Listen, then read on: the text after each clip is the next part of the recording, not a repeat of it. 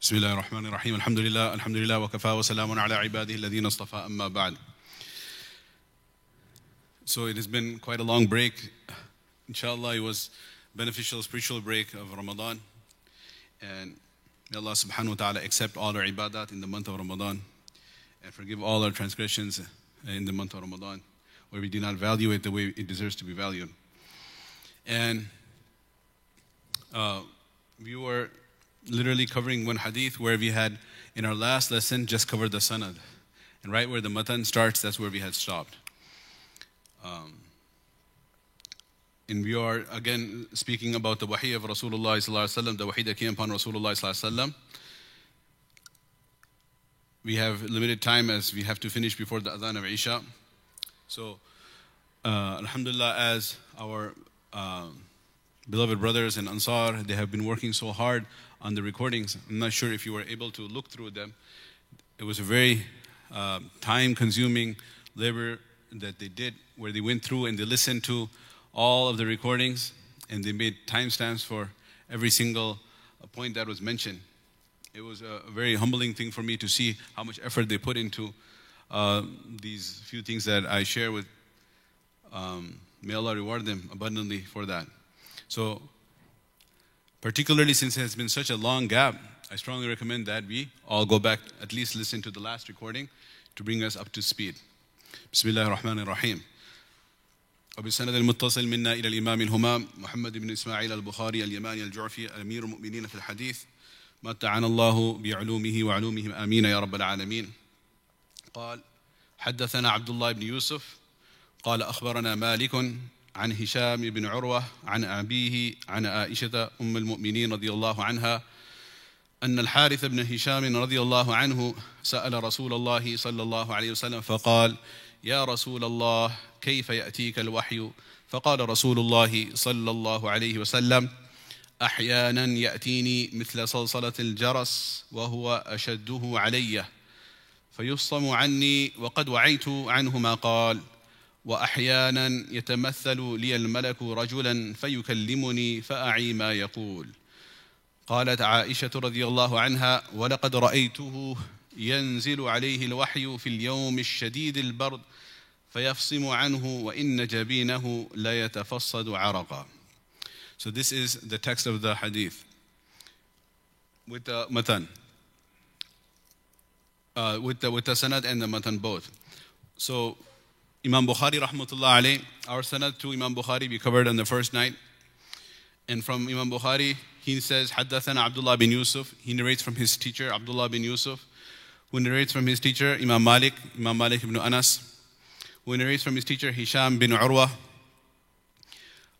who narrates from his father, An Abihi, Urwa ibn Zubair, radiyallahu anhum, An Aisha, who narrates from his khala, Aisha al-Mu'mineen, radiyallahu anha.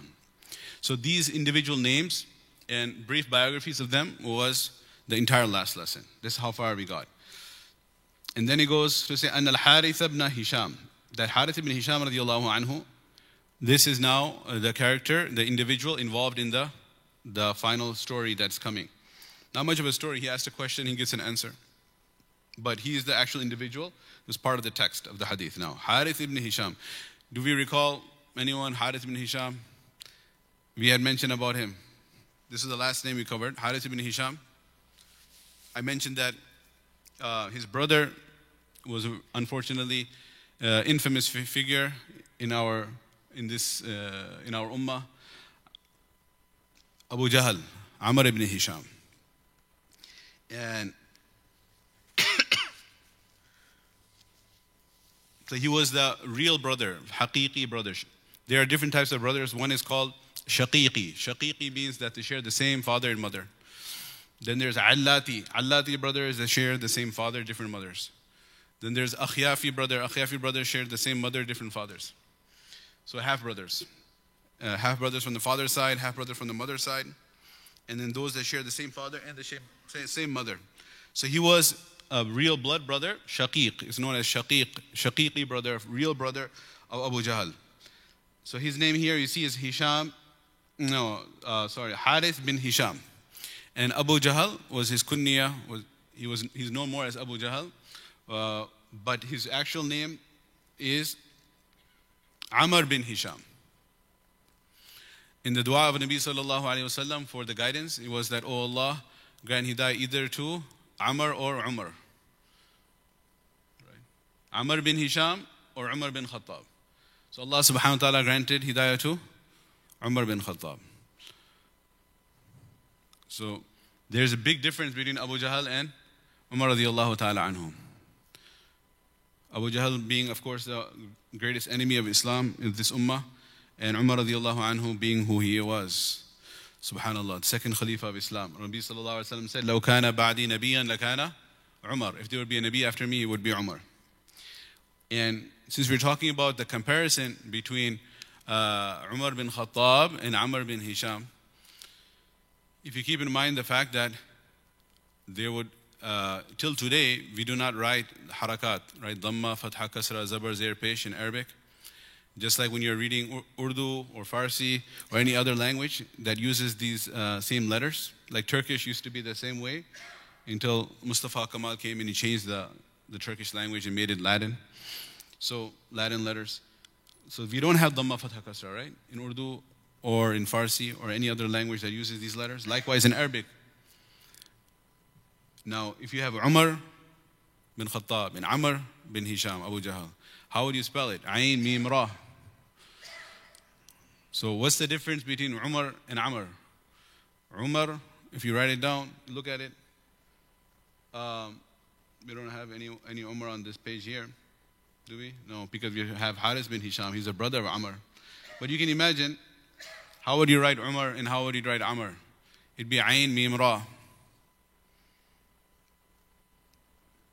Ayn, Mim, Ra. Right? So the difference, Ji? You want me to do notepad? Okay, I mean, we can do that, but it's not such a big deal. I don't want to go too long with this. But the thing is, Ayn, Mim, Ra. Could be Umar or Amr. It depends on the Dhamma, Fatha, Kasra. So if there's a Dhamma on the Ayn, it's Umar. Or if it's a Fatha, it's Amr.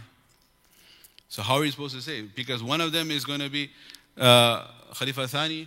The Nabi Sallallahu Alaihi Wasallam said, oh Allah, Allahumma hadi, Allah grant hidayah to Umar or Amr. So which one is it? Right? So subhanallah, this is interesting. So to ensure that there is no mistake, the way of writing Amr is that they add a silent waw after the ra. So the way to actually spell Amr is Ayn, Mim, Ra and a waw. It doesn't mean Amru. No, that waw is completely silent. That's just to distinguish between Umar and Amr. So he was the brother of Abu Jahl, and subhanallah, his cousin. I had mentioned his cousin. Does anyone remember his cousin? Because we don't want to say brother of Abu Jahl. That gives a bad taste. So we said he was cousin of Khalid bin Walid. Maybe someone remembers. I don't blame anyone. It's been a long time. So I mentioned the whole thing about Khalid bin Walid bin Mughira and his father Walid bin Mughira, and he's the brother of Hisham bin Mughira. Hisham bin Mughira and Walid bin Mughira were brothers. Walid bin Mughira, his son was Khalid bin Walid, and Hisham bin Mughira, his sons were Abu Jahl, Amr, and this one Harith. This Harith bin Hisham, he fought against the Muslims in the Battle of Badr, and he was on the side of the Mushrikeen. Then, at the time of Fath Makkah, the conquest of Makkah, he accepted Islam. Finally, alhamdulillah, he became a Sahabi of Rasulullah sallallahu alaihi wasallam, along with his nephew. And we covered one whole session, like an hour, on the nephew's acceptance of Islam. Who was his nephew? Ikramah. Ikramah bin Abi Jahl. Perhaps we cannot forget that story, because that had a very nice romantic twist to it, how his wife loved him so much. Remember? And brought him. Okay, so alhamdulillah, we can remember that. How much, what should I say, loyalty and devotion his wife had for him, that she dragged him to Islam. This is such a beautiful love that she had for the sake of Allah. So Ikramah bin Abi Jahl, the nephew, accepted Islam. He also accepted Islam. And then in the battle of Hunayn, which happened after Fath Makkah, he was among the Mu'allafatul Qulub, those new converts to Islam, that Rasulullah sallallahu alaihi wasallam distributed the spoils of war in large amounts to them, because they were new converts.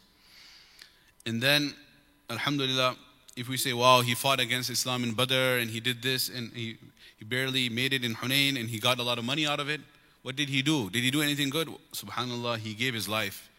In the battle of Yarmouk, he was a shaheed.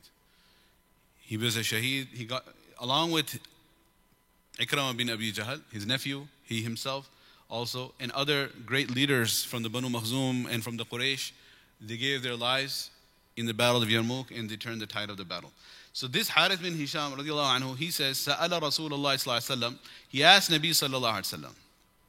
Okay, so he asked the question, Sa'ala Rasulullah sallallahu alaihi wasallam. And he said, Ya Rasulullah, O Nabi of Allah, O Messenger of Allah, كيف يأتيك الوحي? How does the wahi come to you? Now the question here is this hadith something narrated by Aisha radiallahu anha? Is she the end of the chain? Meaning, would this be considered among the masanid of Aisha? Meaning it is attributed to Aisha radiallahu anha that she is the one who is the final narrator up to Rasulullah sallallahu alaihi wasallam. That is known as a hadith which is musnad ila Aisha radiallahu anha. It is her masanid. It is her narration that she narrates directly from Rasulullah sallallahu alaihi wasallam. Is that the case?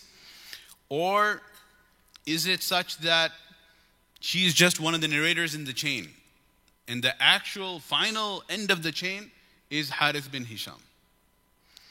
Okay, so now there are two ways to look at it. One is, was she present when the question was asked or not? That will determine. If when Harith bin Hisham radiallahu anhu is asking the question, she hears the question and she hears the answer. Okay, this is very significant from a usul hadith perspective. That if Harith bin Hisham asks a question, she is there on the scene and she hears the response of Rasulullah sallallahu alaihi wasallam, this will be considered amongst her masanid, meaning hadith that she narrates directly from Rasulullah sallallahu alaihi wasallam because she heard the exchange. So if you have any hadith where a sahabi narrates that this and this happened, so-and-so came, asked this question, Nabi sallallahu alaihi wasallam answered, but he is witnessing that fact. So that would be his narration. It would go under his chapter. When you have like Musnad Imam Ahmad bin Hanbal, where the hadith are not classified according to what? The subject matter. Rather, they are classified according to the final narrator. So the final narrator, would this hadith go under the chapter of Harith bin Hisham? Or does it go under the chapter of Aisha? That's the question. So this will go under the chapter of Aisha because she was there, she heard the exchange and she's narrating it. And the other option is that she was not there. And Harith bin Hisham radiallahu anhu, he had this incident. He asked the question to Nabi sallallahu alaihi wasallam. Nabi sallallahu alaihi wasallam gave him the answer. And this incident happened. Nabi sallallahu alaihi wasallam perhaps even passed away, is gone to the alam barzakh. And then he informs Aisha radiallahu anha what happened.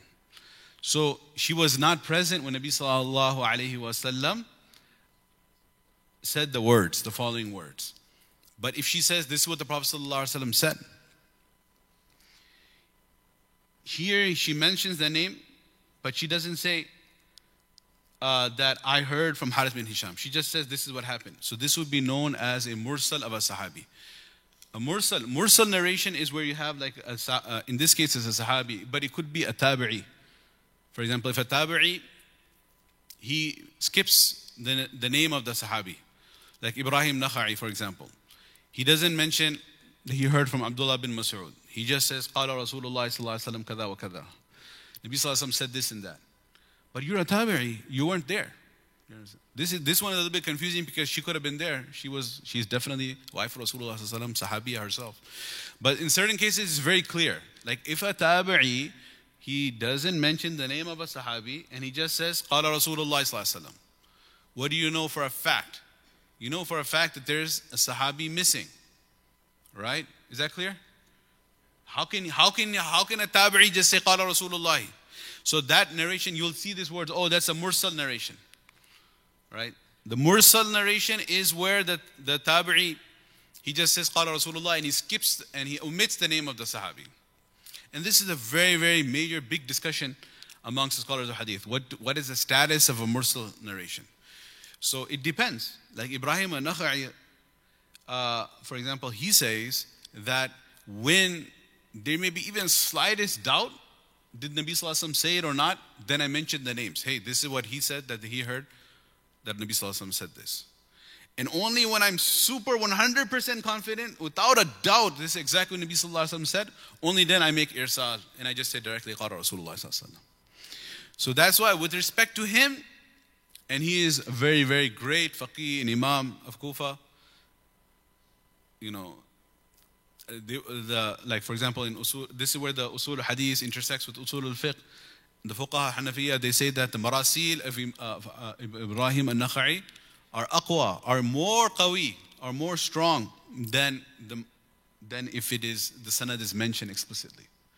Others of course will say that no, if it's mursal, it's da'if because he's skipping the narrator.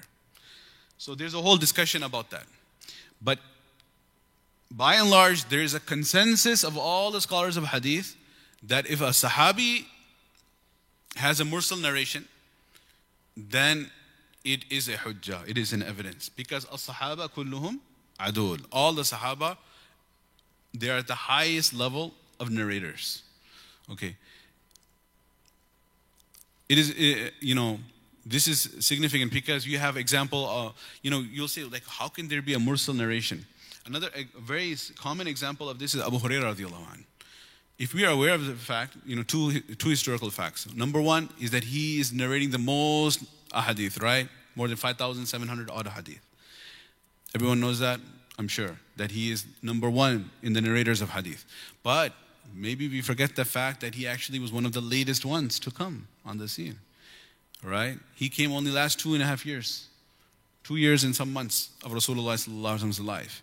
So if Abu Hurairah radiallahu anhu is saying, Qala Rasulullah this, Qala Rasulullah sallallahu that, many times he may not have been on the scene because it was before he accepted Islam. The whole story of the Qabila of Dos. It's another beautiful tangent. I was looking at the timestamps. It says tangent, this one, tangent, that one. I was feeling so bad when I saw all those tangents. So I'm going to try to cut down. But there's a whole tangent, this amazing tangent. Look it up. How the Qabila Dos accepted Islam and their leader came and all of that. Tufail and all of that. Radiallahu. So he accepted Islam and he came much later. And he's saying, Qala Rasulullah in Makkah this. Was he in Makkah? 13 years in Makkah he wasn't there. In Medina also, about 8 years he wasn't there. So when he narrates it, or then you have the whole category of Sigharot Sahaba, like Abdullah ibn Abbas radiallahu anhuma. Or you have Abdurrahman ibn Samra radiallahu anhu, or even like Hassan radiallahu anhu and Hussein radiallahu anhuma, the grandchildren of Rasulullah sallallahu alaihi wasallam. If they say Qara Rasulullah sallallahu alaihi wasallam, what is that? More likely it could be a mursal narration. So there is two. Now, there is evidence to indicate, if you look in Musnad Imam Ahmad and Mu'jam Baghawi, there's a narration from Amir bin Salih Zubairi in which Aisha radiallahu anha clearly, explicitly says, I heard this from Harith bin Hisham. He narrated to me the story. So what does that tell you now? That she was not present when this exchange occurred. This is a mursal narration of Aisha radiallahu anha. Since even if it is a mursal narration, it's a mursal of a sahabi, from the perspective of the strength of the hadith, it would not be affected. But if it was a mursal of ghair sahabi, potentially it could have been affected. Now what happens? He asks a question. What is the question? He said, كيف يأتيك الوحي? How does the wahi come to you? Why was he asking the question? Was there any doubt that he had? Like nowadays we live in an age of skepticism, age of doubt. So people, when they have doubts, they say, oh, how is this and how is that? Was that the case? So the answer to that is no, absolutely not. He had no doubt. He had yaqeen that Nabi Sallallahu Alaihi Wasallam was receiving wahi. His question was not to ask to confirm whether it occurs or not, but rather he was asking regarding the kayfiyah. How does it happen? That's why he used the word kayfa. How does it happen? An example of this is the Jalil al-Qadr, the Ulul Azam min al-Rasul, Ibrahim alayhi salam Khalilullah. He was the father of Tawheed. He was a great prophet of Allah. And Allah has ordered Nabi Sallallahu Alaihi Wasallam to follow Millat Abikum, Ibrahim. And in the Quran, he asked a question to Allah subhanahu wa ta'ala as well. وَإِذْ قَالَ إِبْرَاهِيمُ رَبِّ أَرِنِي. Remember when Ibrahim alayhi salam, he asked Allah, oh Allah, show me كيف. Same thing here, كيف يأتيك الوحي. He said, كيف تحيي الموتى. How do you bring the dead back to life? So, can there be a doubt that, subhanAllah, Ibrahim alayhi salam had doubt about, can there be this objection that Ibrahim alayhi salam had a doubt about life after death? No. He already believed in it. He was asking, can you show me how it happens? Because Allah Ta'ala thereafter said, قَالَ أَوَلَمْ تُؤْمِنْ. O Ibrahim, do you not believe? قَالَ بَلَى. He said, why not? Definitely I believe. وَلَكِنْ لِيَطْمَئِنَّ قَلْبِي. So, but rather I will have full comfort so I can observe how it's going to happen. قَالَ فَخُذْ أَرْبَعَةً مِّنَ الطَّيْرِ. Allah Ta'ala said, take 4 birds. فَصُرْهُنَّ إِلَيْكَ ثُمَّ جَعَلَ عَلَى كُلِّ جَبَلٍ مِّنْهُنَّ جُزْءًا. Take them, tame them, train them, that when you call them, they come to you. Then slaughter them, take off their feathers, and make minced meat out of them, and mix them all together, the meat of the 4 birds. Then put a portion of the ground meat of the birds on 4 mountaintops. ثُمَّ دَعُوهُنَّ. Then call them, يَأْتِينَكَ سَعْيًا وَاعْلَمْ أَنَّ اللَّهَ عَزِيزٌ حَكِيمٌ. Then call them, subhanallah, and the ground beef, ground bird meat, subhanallah, ground bird meat. Big bird or small bird, ground bird. Okay, anyway, it's going to be coming together from the 4 mountains, and the feathers, subhanallah, are going to come on top of it, and they're going to fly to you. So likewise, now subhanallah, scholars of hadith and tafsir together, they say that Ibrahim alayhi salam was asking Allah regarding the min khasa'is al-uluhiyyah, that as an ilah, this is your specific, unique attribute, you bring the dead back to life. Oh Allah, show me how it happens. And here, Harith bin Hisham was asking Rasulullah sallallahu alaihi wasallam about the kayfiyah of min khasa'is al-nubuwah. That was khasa'is of uluhiyyah, special, unique quality only the ilah, Allah has. And here he was asking a question that is unique to only the anbiya receive. That how do you receive the wahi? Right? Then, now, what was the answer he gave? So he said, أحيانا يأتيني مثل صلصلة الجرس. Sometimes it comes to me like the ringing of a bell. وهو أشده علي. And this form of inspiration, it is the hardest of them all. فيصم عني وقد وعيت عنه ما قال. And when this state passes off, then I have already grasped what has been revealed, what I have been inspired with. It is preserved in my heart when this condition passes. وَأَحْيَانًا يَتَمَثَّلُ لِيَ الْمَلَكُ رَجُلًا. And sometimes the angel comes in the form of a human being. فَيُكَلِّمُنِي. And then it talks to me. فَأَعِي مَا يَقُولُ. And then I grasp whatever he says. So there are 2 ways mentioned in this particular hadith. And then after that, there's just a comment of Aisha radiallahu anha about her own observation, which is separate from the above. She says, قالت عائشة رضي الله عنها ولقد رأيته. And I have indeed verily seen the Prophet صلى الله عليه وسلم ينزل عليه الوحي. The wahi is being inspired upon him. في اليوم الشديد البرد. On the coldest day. فيصم عنه. And when the wahi is finished, the transmission is complete. إن جبينه لا يتفصل عرقا. And the sweat is dropping from his forehead. So, Nabi Sallallahu Alaihi Wasallam answered in 2 scenarios he mentioned. In one, he mentions the kayfiyah of the wahi itself, and in the second, he mentions the kayfiyah of the sahib al-wahi, the angel that is bringing the wahi down. Because if you look at, there are 2 answers. First one, he says, mithla salsalatil jaras, like the ringing of a bell. So that's how the wahi comes, like the ringing sound of a bell. And the second one, he says, the angel comes in the shape of a human being. That's not wahi, that's the hamir al-wahi. The one who is bringing the wahi comes in the shape of a human being.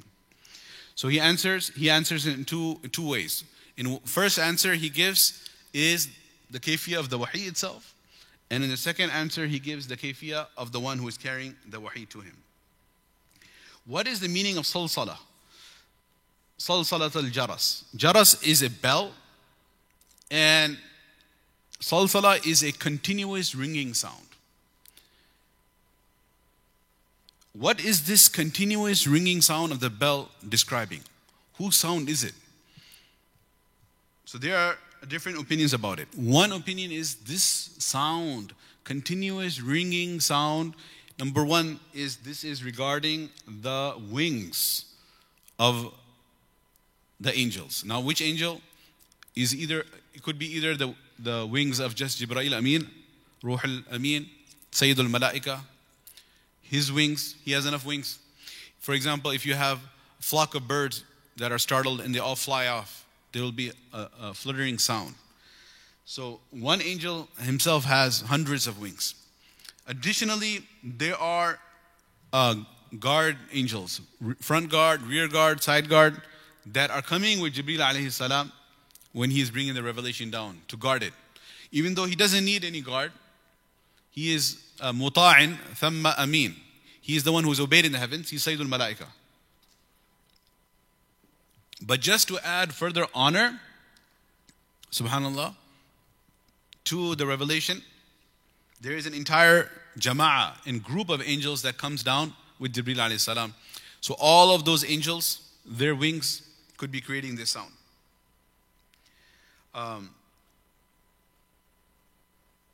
Or some say that just as they are traveling through the atmosphere and coming down, it could be creating that sound. And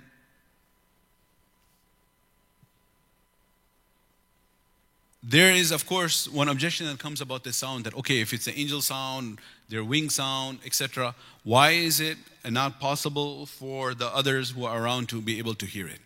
So the answer to that is, subhanallah, there are two things. One is the physical world that we are living in, and one is the metaphysical world. The physical world is made up of all the components, the elements on the periodic table of elements, and these are things that are masmu', we can hear, and we can see, we can taste, see, hear, touch, feel, with our physical senses. We have some level of perception of those things. That is the alamul mushahada. Then there is an entire alamul ghaib. So alamul ghaib is something that is beyond our physical senses. And when we are leaving this world, Allah subhanahu wa ta'ala will open our ears and open our eyes so we will be able to witness those things. Right at the last minute, when we are transitioning from this alamul mushahada to the alamul ghaib, there is that bridge, and that bridge is the time of death, when a person will begin to see those things. And that is what Allah subhanahu wa ta'ala mentions in Surah Qaf. فَكَشَفْنَا عَنْكَ غِطَاءَكَ. Now we have removed the covering over your eyes. فَبَصَرُكَ الْيَوْمَ حَدِيدٌ. Now your vision is clear. You can begin to see the angels of death, the angels, kirabun katibin, all of that will become visible. Just like a deaf person, he cannot hear. So the fact that the deaf person cannot hear the sound cannot be used as an evidence or a proof that the sound is not there. So if somebody is speaking, like if I'm speaking to you now and there's a deaf person here and he says, I cannot hear anything. So because he gave the report, Wallahi, I swear to God, I cannot hear anything, will we reach the conclusion that I'm not saying anything? No. Rather, that is his issue that he cannot hear. So likewise, the fact that we cannot hear is no evidence that the sound is not there. And another interpretation of this is that just like we have an alarm or the phone rings, and when the phone rings, this is an indication for us to pick it up or become focused. Likewise, Allah subhanahu wa ta'ala would have this ringing sound, would be created. The purpose of it is not just, by the way, the sound of the angels' wings or them traveling. Rather, it was something which was a maqsood bidhat, meaning an objective sound. It was a purposeful sound. It was not happening by the way. And this was an alarm for Nabi Sallallahu Alaihi Wasallam to alert him that drop what you are doing, focus with your heart as the wahi and the revelation will begin. SubhanAllah. That's another beautiful interpretation. Now, when we're talking about sound and sawt, like the angels, they're having this sound, the question comes that, what about Allah subhanahu wa ta'ala himself? And this is a very, very important aqidah issue. When it comes to the Quran is a kalam of Allah, the speech of Allah subhanahu wa ta'ala. But does Allah subhanahu wa ta'ala, when He is giving the kalam, does He have sawt or not? So this is an important issue because there are two extremes that the ummah has gone to. And this issue is not limited to sawt or kalam, but can extend to all of those words which Allah subhanahu wa ta'ala uses for Himself in the Quran, and can lead to a certain confusion because He is using such words which human beings use for themselves and we use for ourselves. So you have, for example, Yadullahi fawqa aydihim, which literally translates, the hand of Allah is over their hands. Or that Alil Arsh istawa, that Allah subhanahu wa ta'ala made istiwa on the arsh. Istiwa means to sit, one of the meanings, right? To be firmly established. So you have all these words. Likewise, you have that Allah subhanahu wa ta'ala has a kalam. And does that kalam have a sawt, have a voice or not? Has the word sawt, which means voice, been attributed to Allah in any hadith or Quran? In the Quran, sawt is not used for Allah. Kalam has been used for Allah. But sawt comes in the hadith. What are some of the hadith where the word sawt, voice, has been used for Allah subhanahu wa ta'ala? In Kitab al-Tawheed, Imam Bukhari, he mentioned the hadith, Ibn Mas'ud radiyallahu anhu, إِذَا تَكَلَّمَ اللَّهُ بِالْوَحِي سَمِعَ أَهْلُ السَّمَوَاتِ شَيْئًا. When Allah subhanahu wa ta'ala does kalam of His wahi, then the angels in the skies, they hear something. They hear something. So if they're hearing something, there has to be something to be heard. Otherwise, how can you hear it? So that proves sawt. فَإِذَا فُزِّعَ عَنْ قُلُوبِهِمْ وَسَكَنَ الصَّوْتُ عَرَفُوا أَنَّهُ الْحَقِّ. And then when the revelation comes to an end and the voice becomes silent, they know from the bottom of their hearts that this is the truth. And then now they call out, ماذا قال ربكم؟ قالوا الحق. When the proclamation is made, what has your Lord revealed? They say, it is the truth. Subhanallah. So the angels, they hear this. Now, they get knocked out, they become unconscious. When they come back to conscious and they were asked, what was that? They say, it is the haqq. Another narration is Abdullah bin Anis radiallahu anhu. There's a narration, he says, يَحْشُرُ اللَّهُ الْعِبَادِ. Allah will resurrect the servants. فَيُنَادِيهِمْ. He will call out to them, بِصَوْتٍ يَسْمَعُهُ مَنْ بَعُدَ كَمَا يَسْمَعُهُ مَنْ قَرُبَ. He will call out to them with such a voice that the one who is near and the one who is far. The one who is far can hear it as easily as the one who is. The one who is far can hear it as easily as the one who is near. And he will say, "Ana al-Maliku ad-Dayyan," that I am the great king. So again, there is a sawt. So there are two extremes. One extreme are those who just say that Subhanallah, Allah Ta'ala has a sawt, not a problem. And they end up falling into the fitna of tajseem. Tajseem or tashbih. Tajseem is the worst form of it. Tajseem means that na'udhu billah, they start attributing physical shape to Allah. Very, very scary thing. So if you say, subhanallah, when you say sawt, means a voice, so you have like, na'udhu billah, there's some type of vocal cord involved, some type of passing of breath over that, some type of sound emanating, then articulation of that into words through, human beings at least, we have tongue, na'udhu billah, and teeth, and makharij, that we learn in tajweed. So they don't care about all that. They say, no, he just has a voice. And some of them go far to give a physical shape. That's tajseem. Some of them just say, no, it's a voice, and they don't. And then they say, wait, you are saying it's like our voice. Yeah, it may be. You're saying Allah is like us. No, He's not like us. But then you're saying He has a voice just like us. Yeah. So it's very, very confusing. And they're confused themselves and they confuse others. The only reason I'm mentioning it is because such people exist and we have to be aware of that. So what happens is that they are contradicting themselves, right? We have to understand one very basic principle. إِذَا ثَبَتَ شَيْءٌ ثَبَتَ بِلَوَازِمِهِ. When something is established, then when you establish something, then that which is necessary for that thing to be established, whether you accept it or not, you have already established it. You can't establish something and that which is necessary for it to be established, you say, no, that's not the case.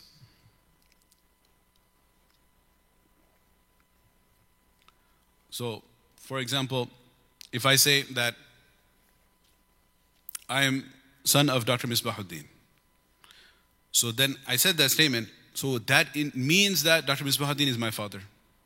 So if I say, na'udhu billah, if I say, yes, I am son of Dr. Misbahuddin, but Dr. Misbahuddin is not my father. Could that make sense? You say, wait, how can you say that? You just said he's your father. No, I never said he's my father. I said I'm his son. I said I'm his son. Did I say, if I say Dr. Misbahuddin is my father, then I say, no, Dr. Misbahuddin is not my father. What happened here? I contradicted myself. I never said, I only said I am his son. Did I say he's my father? No. So now I reject he's my father. Can that make sense? No. Because when I said I'm his son, then by default, that's sabata shay'un sabata bilawazimi. When I say I'm his son, then by default that means he's my father. So these people, these are very commonly, frankly speaking, the Salafis, the Hashawis, those who are close to Tashbih, they say, for example, Lillahi yadun. Allah has a hand. Right? And they say, don't make Allah is sitting on the throne, physically sitting on the throne.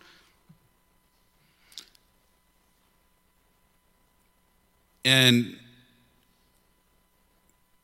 so they are giving tashbih of Allah subhanahu wa ta'ala to our creation. We say that do not interpret it. Like for example, lillahi yad, Allah used the word yad. If you say it is a hand, it definitely is a hand. The confusing part is, if they went so far as to make outright tashbih and say, yeah, it is a real hand and he has a physical limb coming out from a body, then you would go straight to tajseem. They don't do that. They say, no, it is a real hand, but the kayfiyah of that hand, how the nature of that hand is, we don't know. It's not like our hands. We will say that, no, you cannot take the word yadun. See, we say it's ma'na and it's kayfiyah. What actually is meant by yad? Allah uses the word yad for Himself. The meaning of the word yad and the kayfiyah of that yad, both Allah knows. Our general principle is that Allah Ta'ala says in the Quran, Laysa kamithlihi shay. None of the creation is like unto Him in anything. Laysa kamithlihi shay. None of the creation is like unto Allah Ta'ala in any aspect. وَهُوَ السَّمِيعُ الْبَصِيرُ وَلَمْ يَكُنْ لَهُ كُفُوًا أَحَدٌ. No one is equal to Allah in any way. لَمْ يَلِدْ وَلَمْ يُولَدْ. He has no children, nor offspring, nor parents. So if we say, like these Salafis say, Hashawis say, Ibn Taymiyyah rahimahullah himself, etc., that Allah has a hand, the meaning of it is a hand, but the kayfi of that we don't know. We cannot do that. Because when you say a hand, what does a hand mean? The ma'na. The ma'na of a hand is basically you have to have some type of central body and then there are limbs protruding from it. The lower ones would be called rijal, legs. The upper ones would be called yadun, hand. So just like when I say I am Misbahuddin Sahib's father, son, that means by default he's my father. Likewise, if you say that there is yadun means hand, then you are affirming what? A central torso, and you are affirming what? A protruding limb. You can't get away from it and say you didn't mean that. You just said it. Mufti Taqi Usmani Sahib, I remember I was reading a lot of times. See, the thing is, I was a student, I used to read this back and forth. It's very confusing because they keep on saying, no, it's not like our hand. He's not like the creation. Who? The Salafis say that. So then you're like, wait, whenever they say he's not like us, you think they're on the right track. But then they force it and say, no, but it is a hand. So it becomes very confusing. Are they doing tatseem or not? So he explained it very nice. I remember as a student reading Dars al-Tirmizi, He said the problem is they are establishing that yad is, the ma'na of it is a hand. And then the nature of the hand we don't know. Whereas we say the ma'na of it as well. Does yadun mean hand? No, we don't know what it means. Allah used the word yad for himself, and that is what we say, kama yaliqu bi jalalihi, as befitting him. Even translating it from yad to hand we will not do. We will say the ma'na of it, the meaning of it, as well as the kayfiyah. Both are only known to Allah subhanahu wa ta'ala. Okay, so to summarize this, we have one super extreme, completely off the charts. Who are they? Mujassima. They say the ma'na of it is hand, the kayfiyah is like he has one hand, yadullah maghlula, and all the different ajib things they say. They give physical shape. Then they don't have a problem trying to declare Allah is pure from having a shape. They outright say he has a shape. Then you have the Salafis in the middle. They say, no, he doesn't have a physical shape. Astaghfirullah, na'udhu billah, how could we say that? He's pure from having resemblance to his creation. They say all the good things. That's the confusing part. But then they say it has to be a hand though. The nature of the hand we don't know. And then we have us, Ahlul Sunnah wal Jama'ah, we say Allah has a yad. Why? Because he said he has one. Now what is the meaning of that yad? We don't know. And what is the kayfiyah of that yad? We don't know. We attribute this back to Allah. He knows best. And then you have on the extreme left, the rational Mu'tazili people. We didn't even go there yet. These individuals, the Mu'attila, they say that you can't even say Allah has a yad. So they deny these attributes of Allah. Don't say Allah has a yad. Don't say Allah subhanahu wa ta'ala has sawt, or Allah has kalam, or Allah has qudra. All of the sifat of Allah, they completely deny all of them. So they are known as the Mu'attila. Ta'til, Mu'attil means that person who is completely powerless and handicapped. Na'udhu billah, so they make Allah ta'ala, from their perspective, handicapped, powerless, has no sifat. Because they're going so extreme in declaring the purity of Allah from all of resemblance to His creation, that the final product they end up with has no sifat. And the other, so that's the polar opposite, 180 degrees from tajseem, giving a physical shape. So we are in the middle. So we have aqidah of what? Tanzih. Tanzih means declaring Allah is pure from resemblance to His creation, without tashbih, without saying He resembles His creation, without ta'til, without denying the sifat as well. And that's exactly where the kalam of Allah comes. So does Allah have kalam? Yes. Does it have a sawt? Yes. But lahu sawtun la ka aswatina, not like our voice. Lahu kalamun la ka kalamina, not like our kalam. And lahu yadun la ka aydina, not like our yad. So this is the reality of this masala. Now moving forward, the another question is, we have finished with that discussion, is that salsalatul jaras, the ringing of a bell. If there is a question that, wait a second, there are 3-4 hadiths where the sound is mentioned and there are different words used. Are they contradictory or what? Because we have another hadith is coming up, it goes salsalatun ala safwan, where it is like the hitting of a chain on a rock. Like you take an iron chain and you whip it, hit it on a rock, on a big boulder, that type of sound. Third hadith comes up, it is dawiyun kadawiyun nahl. It is like the buzzing of the honeybees. Buzzing of the honeybees. So, how do we reconcile these different ahadith? So the way to reconcile it is, if you look at the specific text. Over here, Nabi sallallahu alaihi wasallam, he says the sound that he would hear would be like the ringing of a bell. And when he speaks about the buzzing like the bees, look at that. كان النبي صلى الله عليه وسلم إذا أنزل عليه الوحي سمع عند وجهه كدوي النحل. When the wahi would come upon him, those who are around him on certain occasions, they would hear the buzzing of a bee. So the buzzing of the bee is, who's hearing that? Not Nabi sallallahu alaihi wasallam, the Sahaba around him. And number 3, if you look at the hadith, it goes, إذا قضى الله الأمر في السماء ضربت الملائكة بأجنحتها خضعانا لقوله كأنه صلصلة على صفوان. Meaning, the angels, when Allah would send their wahi down, the angels, they would hear the voice of the striking of a chain on a rock. So the angels hear that sound, the Sahaba around hear this sound, and Nabi sallallahu alaihi wasallam. So what do the angels hear? The striking of a chain on a rock. What do the Sahaba around Nabi Sallallahu Alaihi Wasallam sometimes hear? The buzzing of the bee. And what does Nabi Sallallahu Alaihi Wasallam himself hear? The ringing of the bell. So this is how apparently 3 different narrations, which give 3 different types of sound, are reconciled by looking at the proper context. That's the next masala finished. Next masala, so that we are knowing in our mind what's going on, is that there's another ishkal in a jawab. There's an objection, is that wahi is such a beautiful thing, inspiration from Allah subhanahu wa ta'ala, and a bell is such a, could be even considered an evil thing, a musical instrument. So you have Shay Mahmud, a beautiful thing, the wahi, and you have Shay Madhmoom, an evil thing, the bell. Why is Nabi Sallallahu Alaihi Wasallam saying, oh, the wahi is like a ringing of a bell? Isn't that disrespecting the wahi? Or is this type of tashbih? Tashbih means give a similitude, a simile. Is that appropriate? It seems to be inappropriate. However, Nabi Sallallahu Alaihi Wasallam used it, so it must be appropriate. How is it appropriate?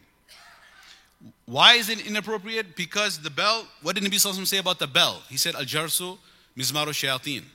The bell, this is the instrument of the devil. And he also said, La tashabul malaikatu rafaqatan fiya kalbun wala jaras. The angels, they don't join such a group in which there is a dog or a bell. So bell is a bad thing.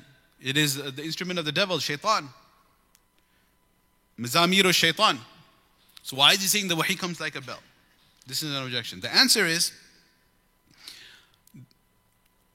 the strongest, most appropriate answer I'll give at the end. There are some other answers, but the reason I'm sharing these answers is because there's additional benefits to these other answers. Because you learn about other things. Even though the answer itself is not the strongest. Which one is that? The first one is that when Nabi Sallallahu Alaihi Wasallam mentioned the bell is an instrument of the shaitan, what is the context of that? The context of that was that some Sahaba would have bells tied to their camels, and Nabi Sallallahu Alaihi Wasallam was in a jihad, and he was planning a surprise attack, and they have these bells going off on their camels for the surprise dawn attack. And he said that those who have these bells, they are using the instruments of the shaitan. Take those bells off because it is foiling the whole plan. That's why that hadith comes the way it does. That's the context of it. But so that's why I said it's nice to know that, because we learn about the context of the hadith. However, the point still remains that, okay, even if it's not such a devilish, satanic thing, but it's not something that is so honorable either. Why is he giving an example of the bells? If the question still remains, then there is a very, very important answer. And that is something that we go back to basic balagha. And when we learn in Arabic, there's a whole science of similes and metaphors, and when you give examples of something, which is known as a tashbih in Arabic, is that when you give a tashbih and you explain a similitude, that X is like Y, anything like you say Zaydun kal asad, Zayd is like a lion. So when you are giving this tashbih or describing Zayd that he is like a lion, then by no means are you indicating that he is like a lion in all aspects. So if you say Zayd is like a lion, Zaydun kal asad, does it mean that Zayd has a huge mane? Does it mean that Zayd lives in the jungle? Does it mean that he sleeps 18 hours a day? Or right, the king of the jungle, the lioness is the one who does the hunting, right? The lion, he just sleeps, right? Does it mean he never brushes his teeth? Right? Remember the famous one, the kid said, oh, brush your teeth. Dad and mom said, he said, no, the lion doesn't brush his teeth. So or he eats raw meat. No, none of the above. Rather, the lion is known for his courage, apparently. At least in popular literature or whatever. So then, so Zayd is a very brave person. So if you say Fatima tu kal wardi, Fatima is like the rose. She doesn't grow in a garden. Hopefully she doesn't have thorns. But it means that the way the rose is beautiful, Fatima is also beautiful. So there's always one. You know where this can get tricky? These are easy ones. Sometimes it gets tricky because you may be comparing something very beautiful to something very nasty and ugly. But the comparison is valid because you're only looking at what? One quality. It's very important. Right? Nabi Sallallahu Alaihi Wasallam said, alert that at first glance you may have an objection in your mind, which will be answered. Inna al-imana la ya'razu ila al-madina. Verily, iman. Could there anything more beautiful than iman? Nothing. Iman will at the end of time come back to Medina. Kama ta'razu al-hayyatu ila juhriha. The way a snake goes back to its hole. So somebody will say, wait a second. Nabi sallallahu alaihi wasallam is saying iman is like a snake. Snake is such a mu'dhi, pain-causing animal that causes pain by biting, as well as potentially, if it's venomous, could inject venom in your body, kill you, and you could die from a snake bite, right? In fact, when you are in Hajj, in Ihram, لا تقتلوا صيدا وأنتم حرم. Do not kill any animal when you're in state of Ihram. But it is permitted to kill the snake. If the snake comes into your tent in Mina, what are you supposed to do? You can kill it. Even in Ihram, no kafara, no fidya, nothing. No dam. So Nabi Sallallahu Alaihi Wasallam said, Na'udhu Billah, iman is like a snake? How can you say something like that? So Nabi Sallallahu Alaihi Wasallam is giving a tashbih similar to it. He's not saying that iman is like a snake. He's saying in one aspect, that when the snake, it leaves its hole, it goes out and does its business. But then, at the end of the day, there's so many different holes in the ground. It doesn't get confused. Eventually, it goes back to the exact same hole it came out from in the morning. Or if it's nocturnal, maybe the same, it comes out in the evening, it travels whole night, and then it goes back to the same hole in the morning. At the end of its shift, whether the day shift, night shift, right? It goes back to the same hole.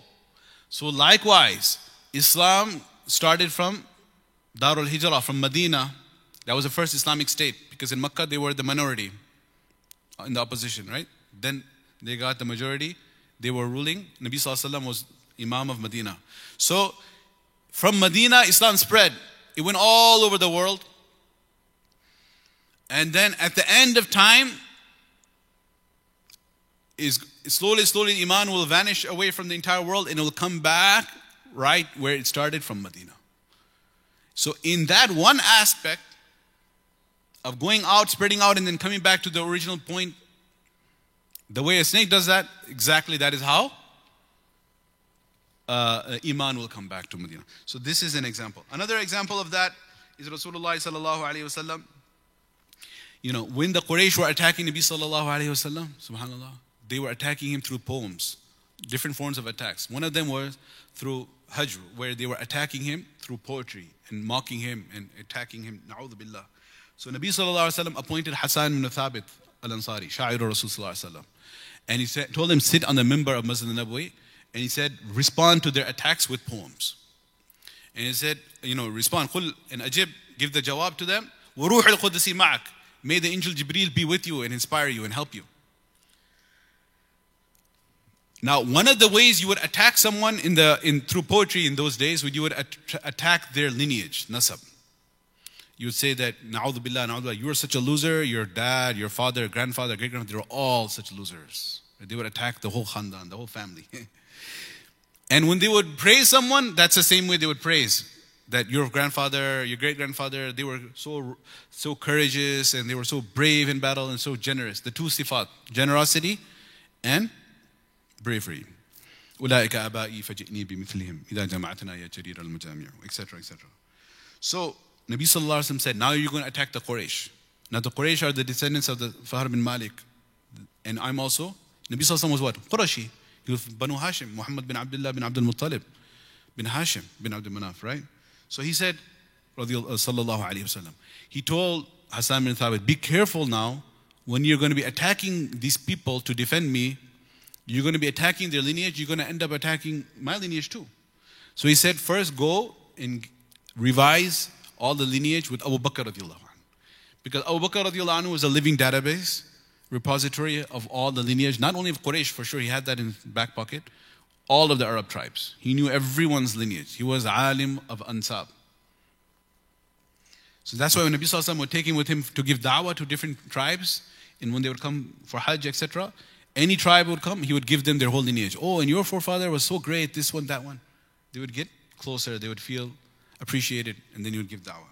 So he said, go. And he learned from him. He reviewed the knowledge of the lineage. Then he came back. And Nabi Sallallahu Alaihi Wasallam said, are you ready? He said, I'm ready. Now look what did he say.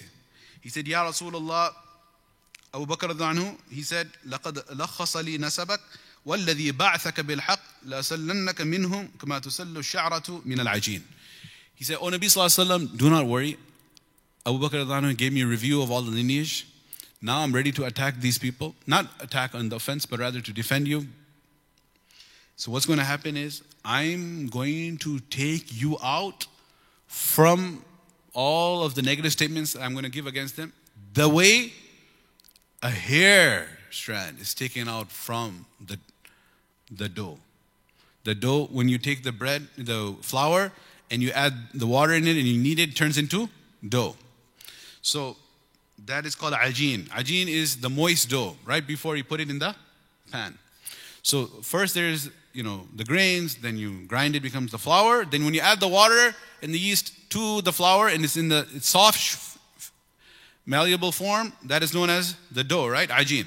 So if a woman is making the dough, kneading the dough, and a hair falls into it, then maybe we're all eating store bread now. We don't know, we can't relate to this, but perhaps maybe our mothers, grandmothers, when they would do that, if there's a hair that falls into the atta, into the dough, is it difficult to take it out?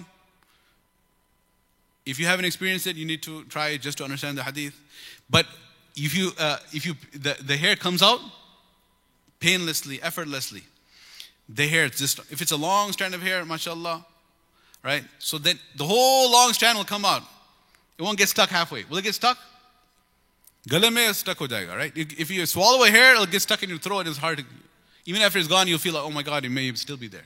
In the eyeball, it gets stuck behind the eyeball. And unless it goes completely back, then it's gone, forgotten, sometimes. But if it's coming out of the dough, it's not a problem, right? It's not a problem. So Nabi Sallallahu Alaihi Wasallam, Hassan bin Sabit said, Ya Rasulullah, I will take you out. Now if somebody says, Nabi Sallallahu Alaihi Wasallam ke Zat Muqaddas Athar, where is his beautiful Zat, his beautiful being, the Afdal al-Khalq, and you're giving tashbih like a hair? So what's the jawab for that? No, he's not. He's not saying, Nabi Sallallahu Alaihi Wasallam, you are like a hair. Na'udhu billahi min dhalik, astaghfirullah al-azim, sallallahu alayhi wasallam. He's saying that I will take you out from there, meaning the whole scene.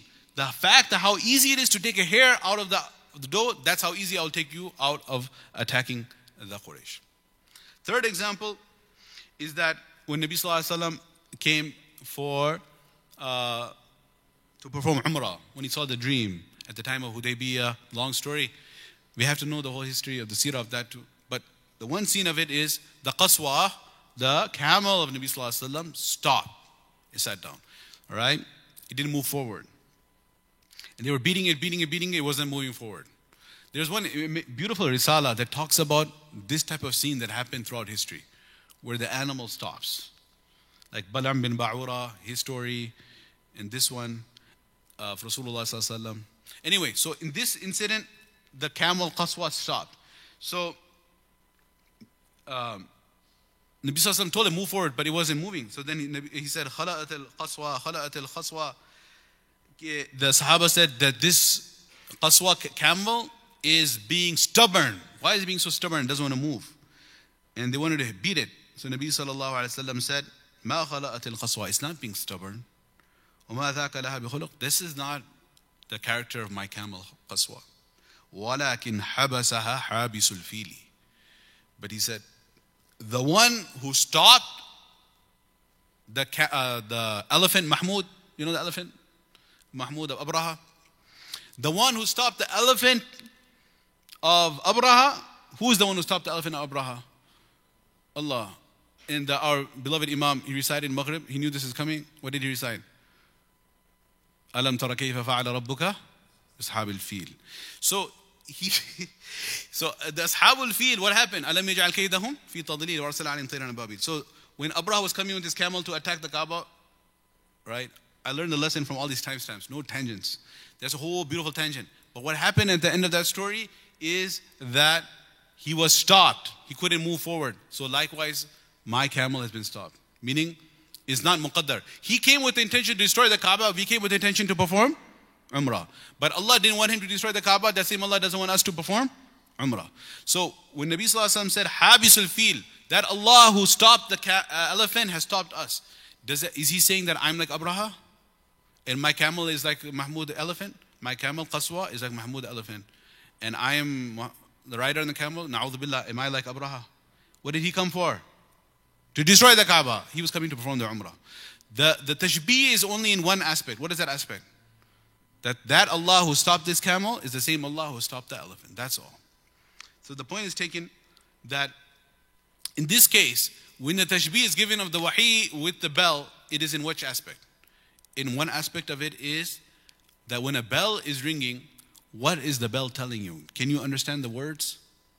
Can you hear it and say, oh, which language is it? Is it any human language?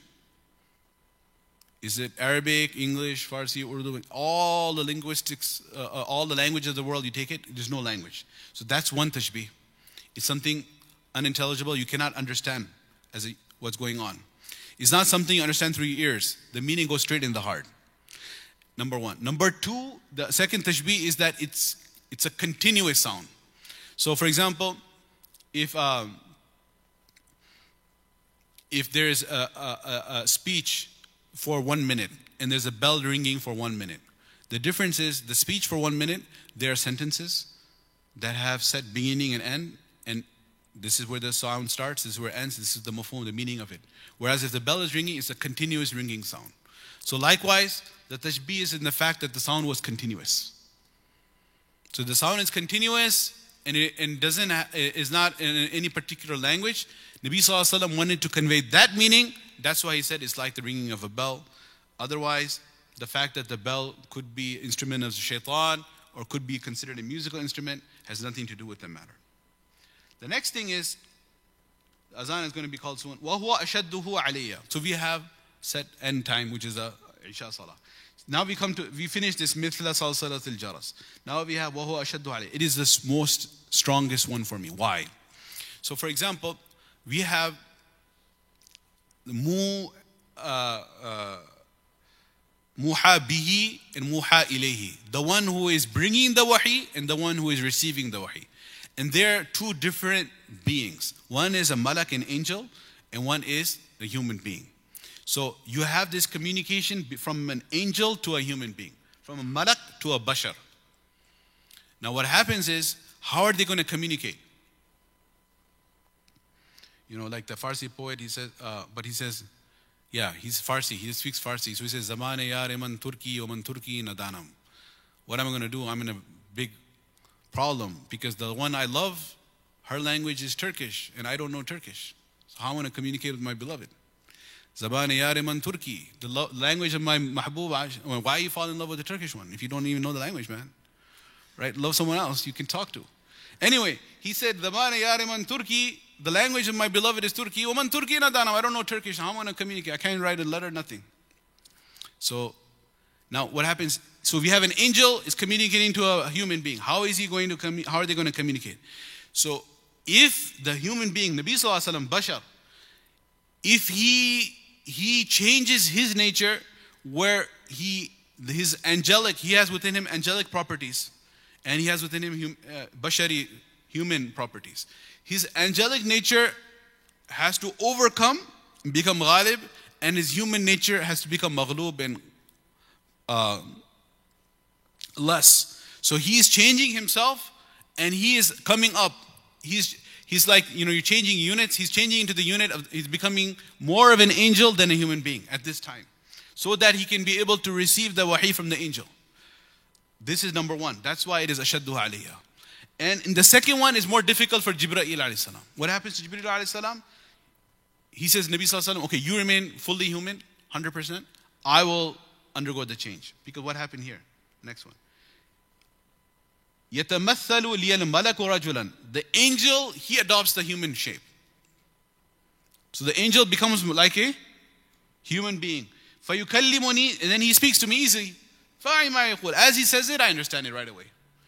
So it's like the angel is morphing into a human being and communicating human to human. It's very easy. Just like speaking to Aisha radiallahu anha, just like speaking to beloved friend Abu Bakr Siddiq, and everyone else, he speaks to this. In fact, he looks like Dihya Kalbi. We covered that. Remember the handsome Sahabi Dihya Kalbi? Just like sitting and talking to Dihya Kalbi, chatting with Jibreel alayhi salam, receiving wahi. Perhaps that was more difficult for who? Jibreel alayhi salam to undergo that change. But in the first one, Jibreel alayhi salam is coming in his natural, original form. It is Nabi sallallahu alayhi wa sallam has to make the change to come onto his level. And that is why Ashadduhu Aliyya, it was the most strong form, the most difficult form for me. And the wahi, by its very nature, is something that is heavy. And this has been borne out through different ayats. For example, Allah Ta'ala says, لو أنزلنا هذا القرآن على جبل لرأيته خاشعا متصدعا من خشية الله. If this Quran was revealed on a mountain, the whole mountain would crumble from the weight of the Quran. Likewise, Allah Ta'ala says, إِنَّا سَنُلْقِي عَلَيْكَ قَوْلًا ثَقِيلًا. We are going to send upon you a heavy kalam. So these ayat indicate it's heavy. Now what's happening here, another incident of Zayd radiallahu anhu, Zayd bin Thabit, Nabi sallallahu alayhi wa sallam was sitting when his thigh was on the top of the thigh of Zayd bin Thabit. We're concluding, azan time is now. And then what happened is Zayd bin Thabit radiallahu anhu, his thigh felt like it was going to be crushed into dust. And Nabi sallallahu alayhi wa sallam, after that, he said, 3 words were revealed. It's not like a big surah. What was it? غَيْرُ أُولِي الضَّرَرِ. That's a interesting part of the whole thing. Is that غَيْرُ أُولِي الضَّرَرِ. The meaning of it and all of that, we can't even go there. But it's just 3 words. If you say, oh, subhanAllah, Surah Baqarah, I felt the whole Surah Baqarah being revealed. No, it's just 3 words. And usi mein jo hai Ran, his whole thigh was going to be turned into dust. Pulverized. When Nabi sallallahu alaihi wasallam would be on a camel, the camel you can put a huge burden of weight on the camel. But when the wahi would come upon Nabi sallallahu alaihi wasallam, the camel would sit down. So, what's happening in this Salsalatul Jaras? Where is the Quran being revealed? It's literally nazala bihi ruhul amin ala qalbik. It's the direct, without any medium of language. It's not even in going through language, because language is, like when I'm speaking to you right now, I'm speaking words coming out from my mouth, going into your ears, and we have the words which are conveying the meanings from the speaker to the listener, the words. But there are no words here, remember? There are no words. So the ma'ani direct. It's easy nowadays when you have all this Bluetooth and all these different forms of transmitting data from one device to another device wirelessly. It's just going, right? SubhanAllah. So it's so much easier for us to appreciate. It's directly the wahi ala qalbika is being transmitted to the heart of Nabi sallallahu alaihi wasallam. It's a very major deal. Whereas the second scenario, يَتَمَثَّلِ الْمَلَكُ رَجُلًا فَيُكَلِّمُنِي. He comes, number one, in human form. فَيُكَلِّمُنِي. He speaks to me. So this is a more natural means of communication. He's speaking. Who? Dihya Kalbi. He's speaking like a human being. But it's not Dihya Kalbi. Who is it? Jibreel alayhi salam. And then Nabi sallallahu alaihi wasallam hears through his ears the words, and it goes in his heart. So it's a natural method. So that's easier. Whereas this is not a natural method. I don't want to say unnatural method. I'd rather say supernatural method. Right? Perhaps. Subhanallah. So this is a discussion of that. And when this would finish, وَقَدْ وَعَيْتُ عَنْهُ مَا قَالَ. And I'm concluding here. When the wahi, when this transmission ends, condition ends, what is my state? Subhanallah. No confusion regarding it. No, what did he say? What did he mean? Subhanallah. ثم what is it? لا تحرك به لسانك لتعجل به إن علينا جمعه. Allah Ta'ala says, I will ensure it is preserved in your heart. So he says here, وَقَدْ وَعَيْتُ عَنْهُ مَا قَالَ. It is completely, firmly established in my heart, and I have no doubt, and I have no confusion. This is exactly what the revealed word of Allah is. وَقَدْ وَعَيْتُ عَنْهُ مَا